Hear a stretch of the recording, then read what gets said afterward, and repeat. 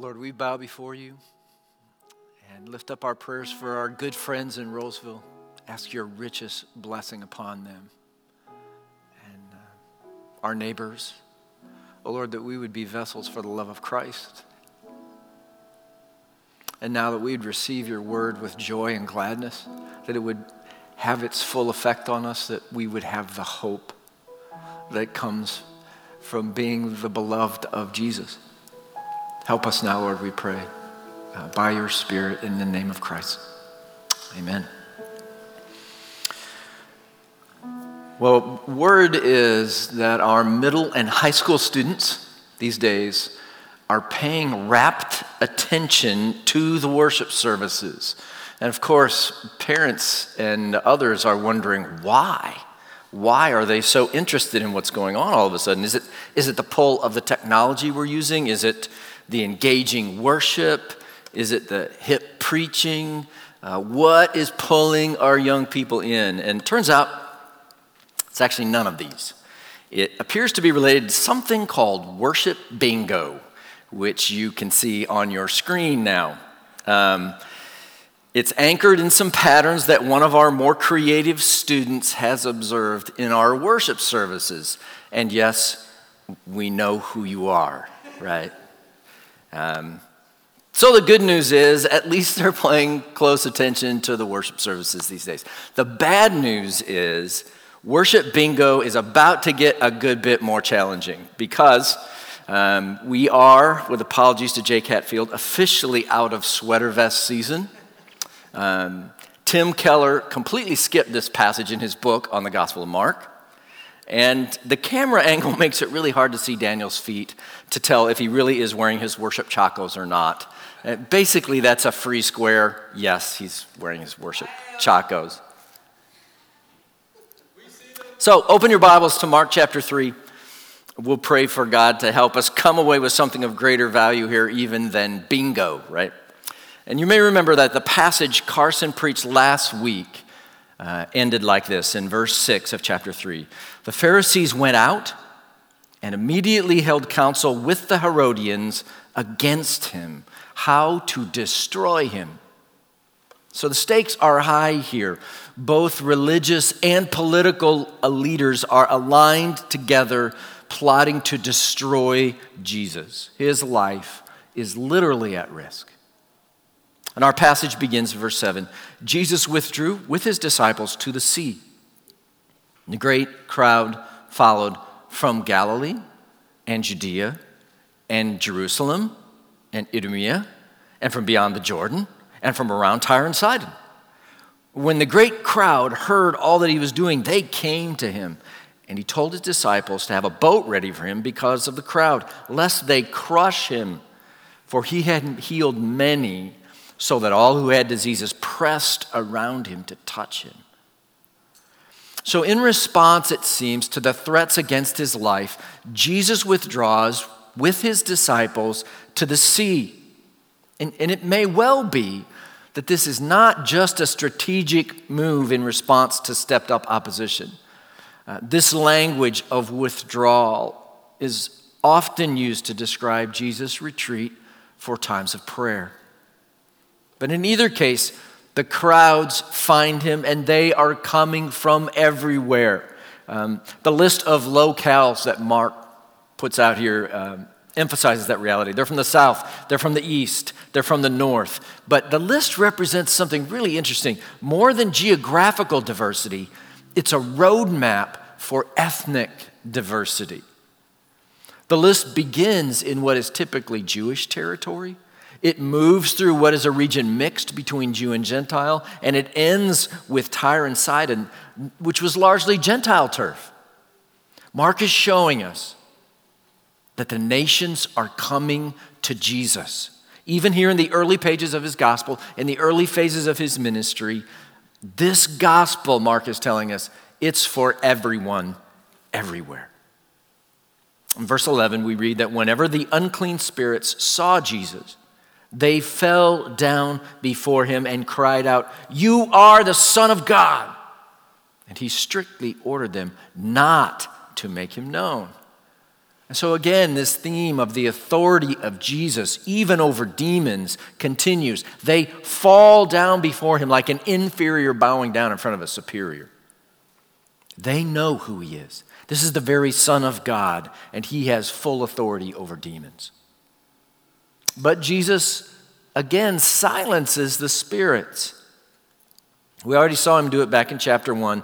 He does not want his PR coming from evil spirits. And that's for obvious reasons, right?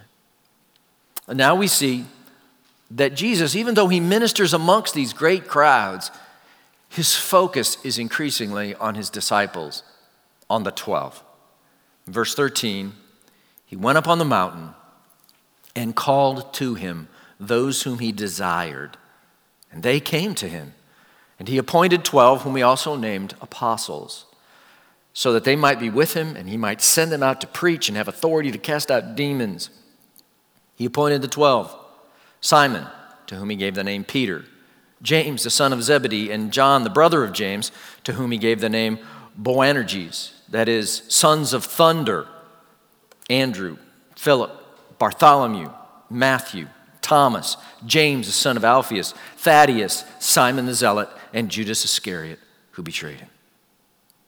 So we find Jesus retreating to a mountain. This is, again, often a place of prayer for Jesus. Mark doesn't mention it, but Luke makes it explicit when he describes this trip to the mountain. In Luke chapter 6, he says, "In these days, Jesus went out to the mountain to pray, and all night he continued in prayer to God. And when day came, he called his disciples and chose from them 12. So when facing a monumental decision, like whom he's going to pass the baton of the kingdom to, Jesus retreats for prayer all night, in fact. It's exemplary for us in this. And Jesus selects 12 men. Not 13, not 10, 12. Why 12? Well, it corresponds to the 12 tribes of Israel. And here in these men, symbolically, Jesus is reconstituting the people of God in new wineskins, as Jesus would put it. And these are 12 men. They are of his choosing. He calls, and they come. Clearly, they aren't presented here as volunteers. They are called by Jesus, again, authoritatively, and they come. And it's interesting, this list of names, it varies from gospel to gospel a little bit, but always, Peter, James, and John are always the first. And they form a kind of inner circle around Jesus. And these three are given by Jesus nicknames. The Rock, Sons of Thunder. It sounds a lot like a WWE title match, right? But it's interesting, none of these guys are from the religious elite. There's no scribes, no priests. They're just regular folk, fishermen, tax collectors, and such.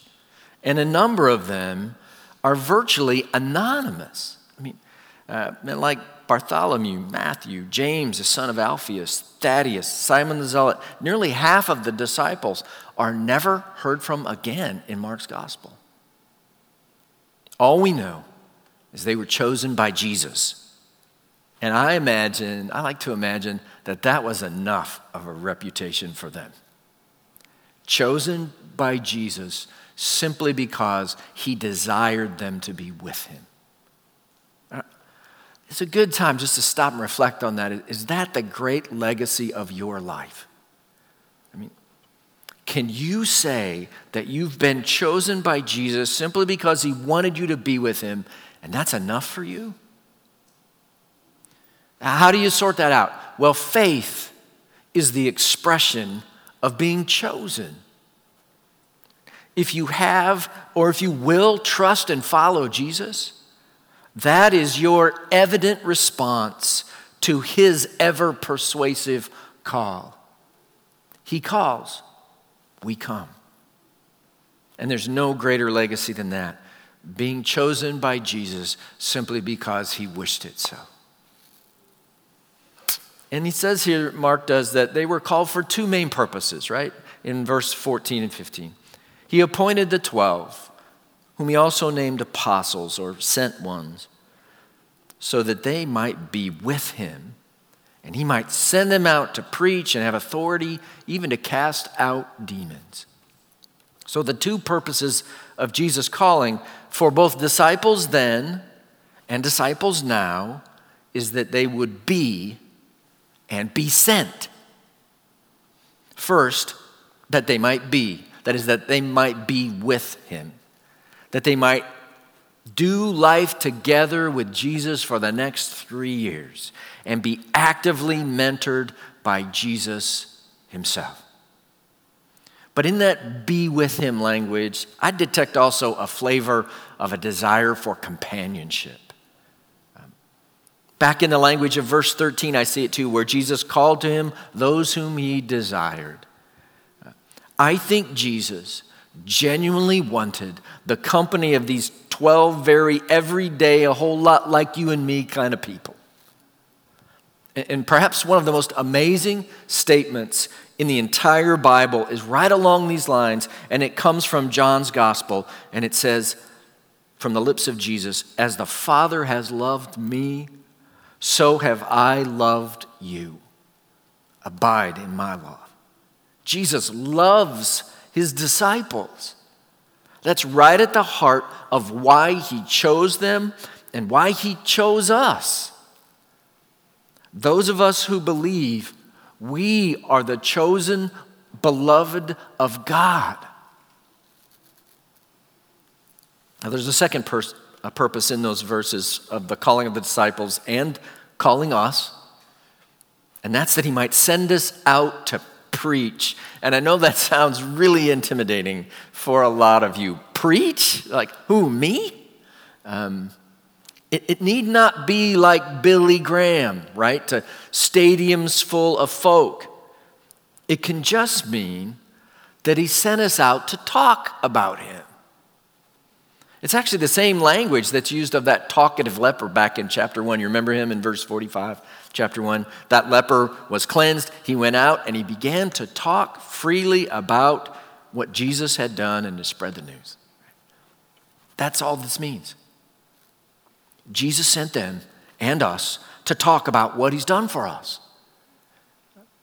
This morning, would you say you're prepared to talk about Jesus with your friends or with your family, to talk about why you follow Jesus, to talk about what he has done for you, to share the 3 circles or the 4 laws or the 2 lines or the 1-verse bridge or whatever method you like? Are you prepared to talk to somebody about Jesus? You've got friends who need Jesus and family who need Jesus. So here's a talking point for lunch, an extra one. What's one reason that you're glad to follow Jesus? And share that with the people around your table. What's one reason you're glad to follow Jesus? What's one thing he's done for you that you're glad of? So, on the screen you see, this is my neighborhood. It's from the Bless Every Home app we've been encouraging you to log into. And this is where I've been sent to talk to my neighbors about Jesus and what he's done for me. Okay? This is my neighborhood. Where are you sent? To your neighborhood where you live? To your workplace? Your extended family, your classes at school, where you shop, where you hope to get your hair done one day soon. Hey, disciples are sent to talk about Jesus, right? And it says here, we're sent with authority over demons. And that, I don't have time to unpack a lot of it, but it means at least 2 things for us for sure, right? Your prayers matter. When you sense a neighbor or a friend or a family member is up against something that the Bible would call unclean or evil, your prayers in Jesus' name have power, greater power. Your prayers matter. And the second thing I'll say about this big subject is, hey, we need not fear evil. Jesus has shared with his friends his own authority. We need not fear evil. He who is in you is greater than he who is in the world. Right? No fear. Well, now we move to a section where Mark uses a literary device called a sandwich. It's actually called intercalation, but I like sandwich, so we'll call it a sandwich this morning. And the bread of the sandwich, the two slices of bread, happen in verse 20 and then down in verse 32. Look at verse 20 and 21. Jesus went home, and the crowd gathered again, so that they could not even eat. Curious thing in the middle of a sandwich. And when his family heard it, they went out to seize him, for they were saying, he is out of his mind. Now, drop down to verse 32. And a crowd was sitting around him, and they said to him, your mother and brothers are outside seeking you. Now, in both slices, if you read the context, Jesus is in a house, surrounded by a crowd, and his family are seeking to control him, to bind him, you could say.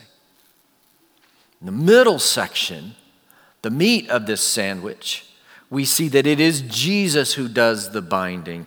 He has authority over all, and no one has authority over him. Not demons, not religious authorities, not even his family. Look again, verse 20. Jesus went home, and the crowd gathered again, so that they could not even eat. And when his family heard it, they went out to seize him, for they were saying he is out of his mind. And the crowds are pressing Jesus incredibly. And the crowds here are as much a deterrent to ministry as they are an opportunity. And his family is pressing him too, but in a different way. They think he's lost his mind. And the scribes here, the Bible scholars, they think even worse of him. Look at verse 22. The scribes who came down from Jerusalem were saying, he is possessed by Beelzebul, and by the prince of demons he casts out demons. So it's ironic, but in the worst sense here of irony, that the Bible scholars declare that he is demon-possessed, while the demons declare that he is the Son of God. There's something terribly wrong with that picture. Notice that the scribes don't doubt the miracles. They question the source of his power to do miracles. And even though they've witnessed the miraculous deliverance of many, and they don't deny it, they still refuse to believe. Miracles are not always the certain key to faith. More miracles is not always the answer to helping people believe. Verse 23. He called them to him and said to them in parables, how can Satan cast out Satan? If a kingdom is divided against itself, that kingdom cannot stand. If a house is divided against itself, that house will not be able to stand. And if Satan has risen up against himself and is divided, he cannot stand, but is coming to an end. But no one can enter a strong man's house and plunder his goods unless he first binds the strong man. Then indeed he may plunder his house. So Jesus now rebuts these scholars' accusations that he's demon-possessed with three little mini parables. A divided kingdom cannot stand, a divided house cannot stand, and a strong man can only be bound by one stronger. The idea that Jesus is casting out demons, he is saying, by the authority of Satan makes no sense. Rather than this being a case of a divided house where Satan is plundering his own house, Jesus here is saying this is an invasion by a superior force. Jesus is the stronger man who has bound Satan and is setting free those Satan has enslaved. Now, since Jesus is already plundering Satan's house, he's already casting out lots of demons, freeing them captives, it may well be here that the binding in view here, while having its fulfillment on the cross, took place initially at the beginning of Jesus' ministry, when Jesus prevailed over Satan threefold temptations, you remember, in the desert, in the wilderness. And if that's the case, if that's where the binding started to take place when Satan was triumphed over by Jesus in the desert, then it may well be that we greatly limit Satan's rule simply by resisting his temptations. Saying no to a temptation may have a far greater effect than you know. In verse 28, Jesus says, "Truly I say to you, all sins will be forgiven the children of man, and whatever blasphemies they utter. But whoever blasphemes against the Holy Spirit never has forgiveness, but is guilty of an eternal sin. For they were saying, he has an unclean spirit." So, when you hear me read those verses, what jumps out at you? Was it the idea that there's a sin that cannot be forgiven, an eternal sin? And I get that. But don't miss the far more amazing thing that Jesus says first. Okay? "Truly I say to you, all sins will be forgiven the children of man, and whatever blasphemies they utter." Okay, this is amazing.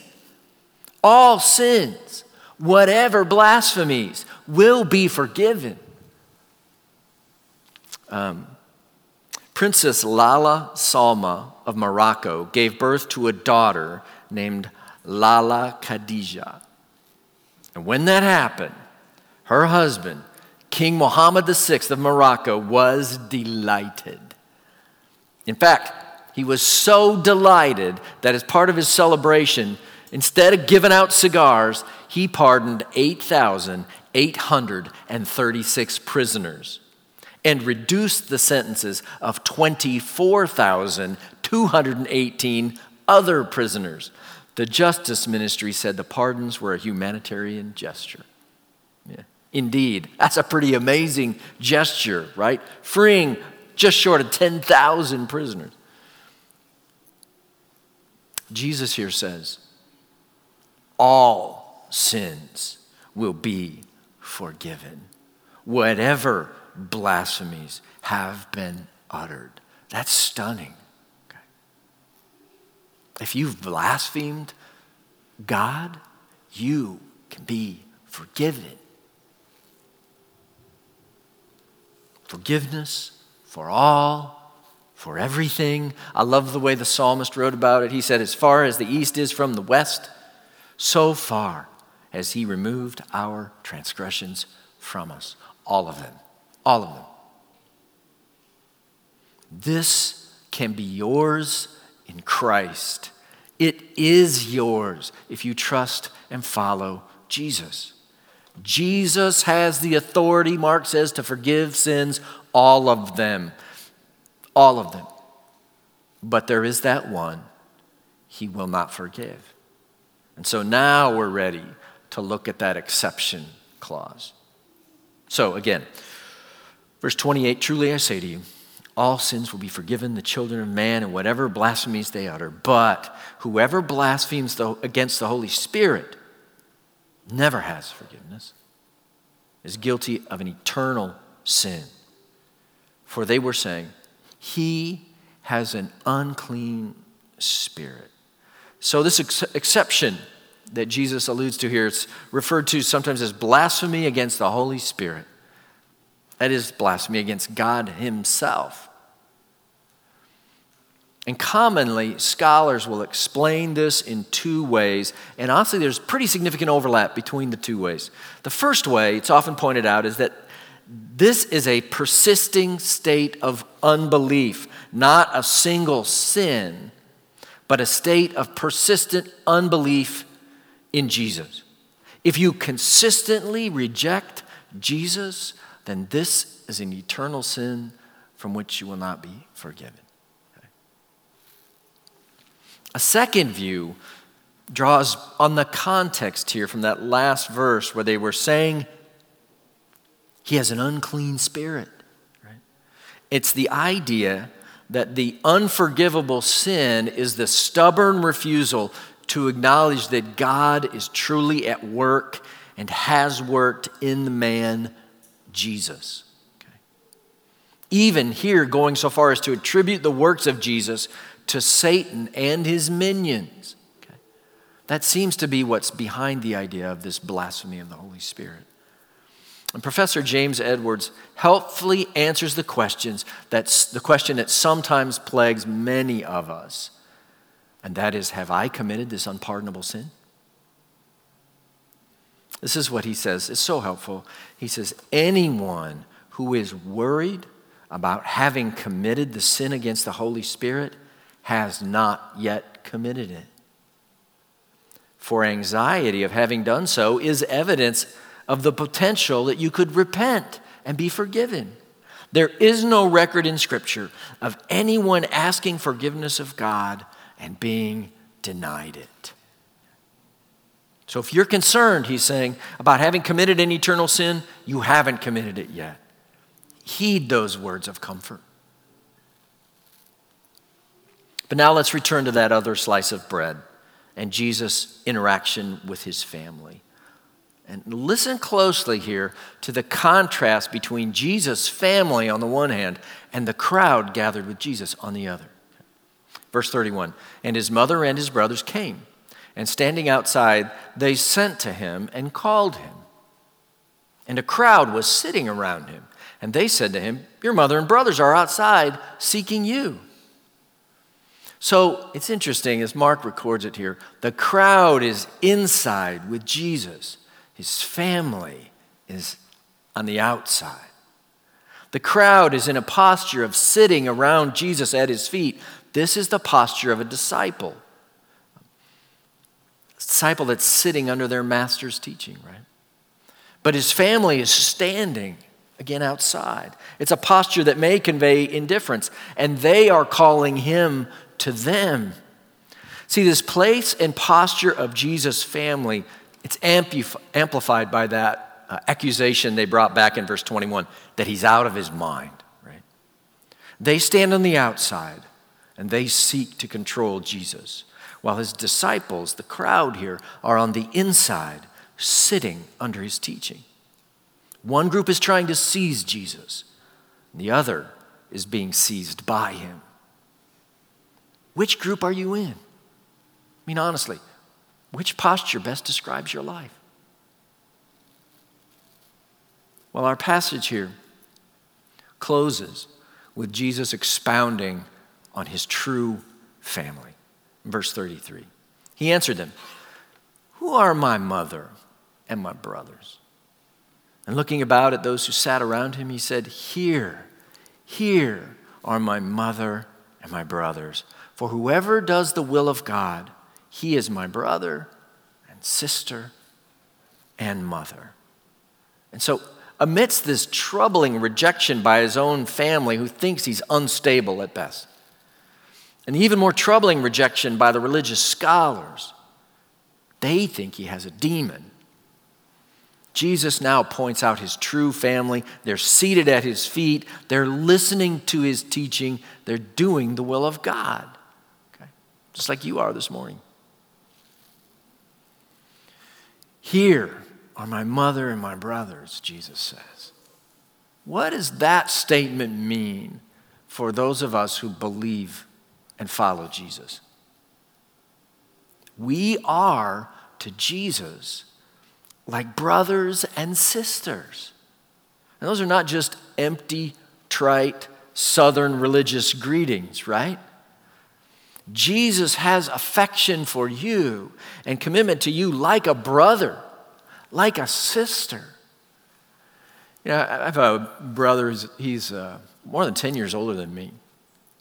And so when I was growing up, he was out of the house before I even turned 10.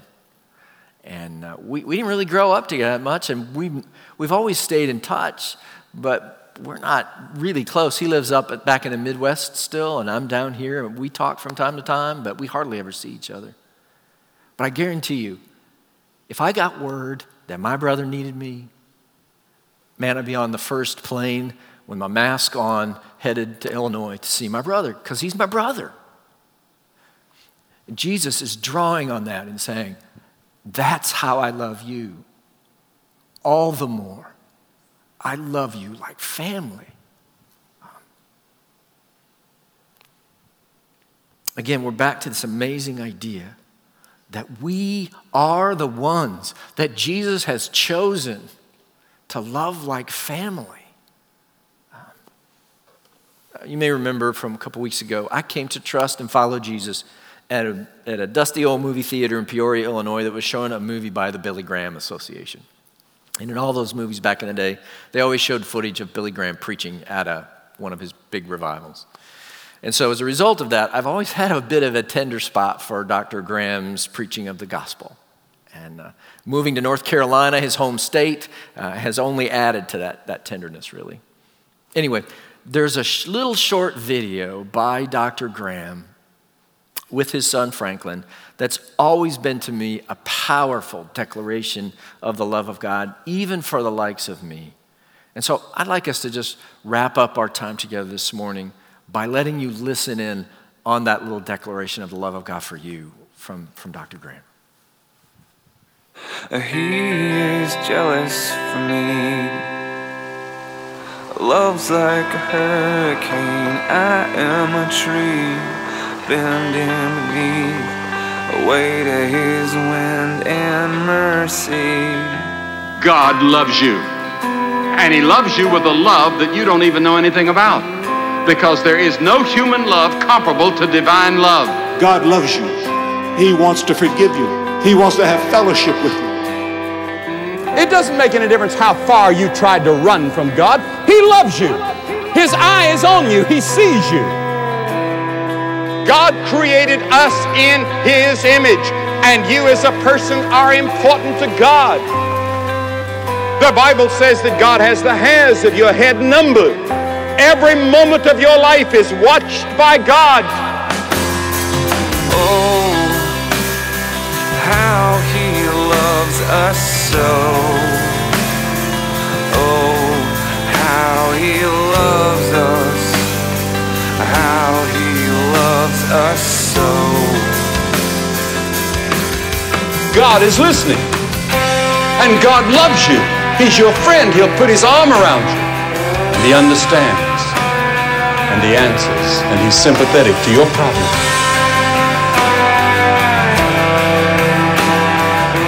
God loves you. And the Bible says that God sent his Son from heaven to this earth for you. Jesus Christ came to this earth to take your sins upon a cross. And he would have died had you been the only person in the whole world. He loves you. Don't ever forget, he loves you.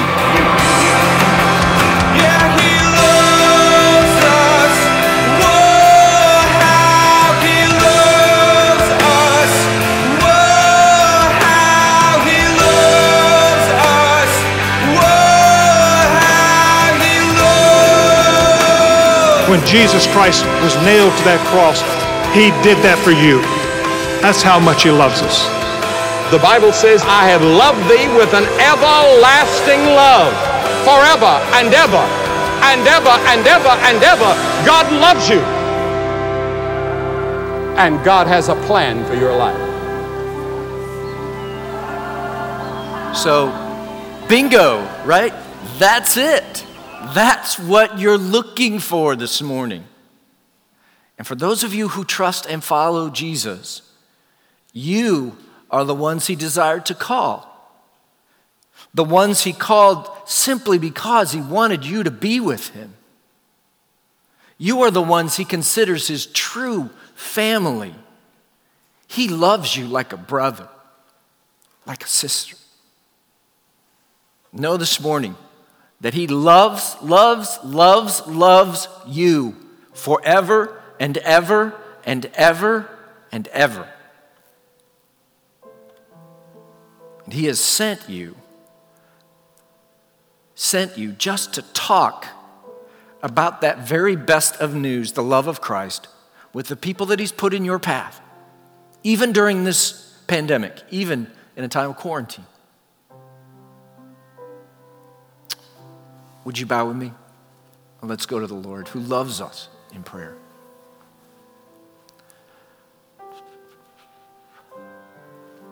Jesus, we watch you. The crowds are about to crush you. The leaders are about to kill you. And you look out and see a ragtag band of believers that you want to be with you. And Scripture tells us that you've looked into history and seen us in the same way, called us. And our faith is the evidence of that calling. And Lord, I just pray for us this morning. I pray we'd be awash with the love of God, the love of Jesus for us. And that we would fulfill those good purposes of being with him and being sent to talk about him. Lord, open a door for the gospel. Just crack the door open this week for us. Ready our hearts to speak. Give us words in those moments. Jesus, we love you. Help us to love you more. We pray in your name. Amen.